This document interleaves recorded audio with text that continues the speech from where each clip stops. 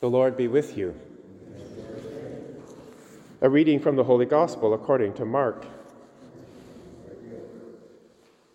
After returning from their first mission, the apostles gathered around Jesus and told him all that they had done and taught. He said to them, "Come away to a deserted place all by yourselves and rest a while."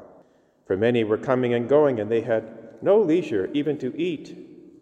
And they went away in the boat to a deserted place by themselves. Now many saw them going and recognized them, and they hurried there on foot from all the towns and arrived ahead of them. As Jesus went ashore, he saw a great crowd, and he had compassion for them, because they were like sheep without a shepherd, and he began to teach them many things. The Gospel of the Lord.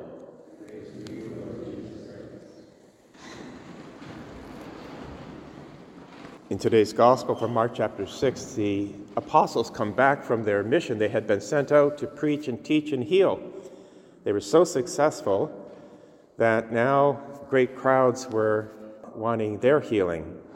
Jesus recognized, though, that they needed to rest a while, to come away and be refreshed. And that precisely means to be with Jesus. We're called to do that as well through our busy lives and all the struggles that we go through. We're called to come away and be with Jesus, to be refreshed. That's precisely what we're doing here this morning.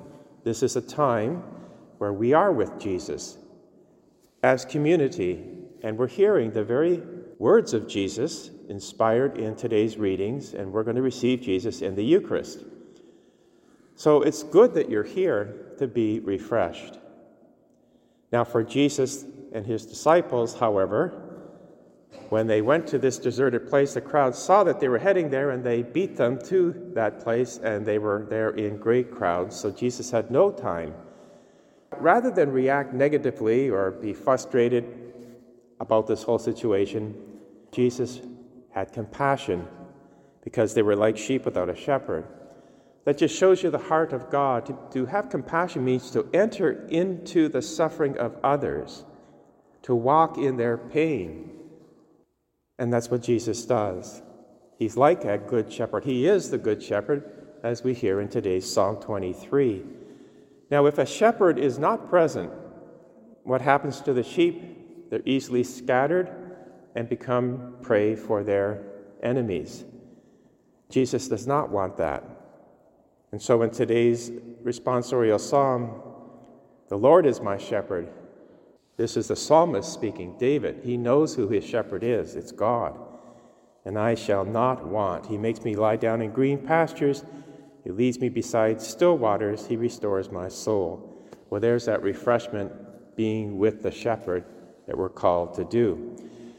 So in today's first reading from Hebrews chapter 13, we get the concluding part of this great homily, which is what the letter of Hebrews is.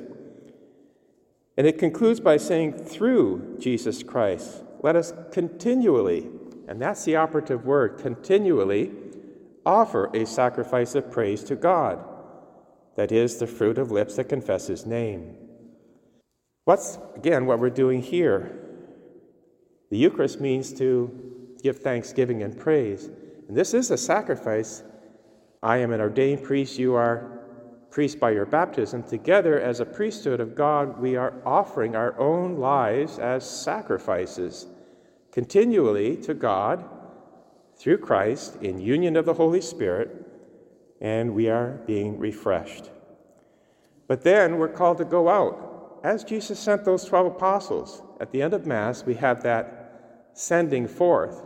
Go out to proclaim the good news, glorifying the Lord with your lives. Well, that's what the concluding part of Hebrews says. Do not neglect to do good and to share what you have, for such sacrifices are pleasing to God. But again, we can only do that by first coming here and being refreshed and strengthened, and then we go out as ourselves shepherds, because that's what you are, to give healing and teaching the Word of God through your lives. So it's a great concluding part of this first reading, and it's also essential in our lives. Let's be refreshed, continually offering our sacrifices, and then go out and be the good shepherds to those who need refreshment. Let us pray.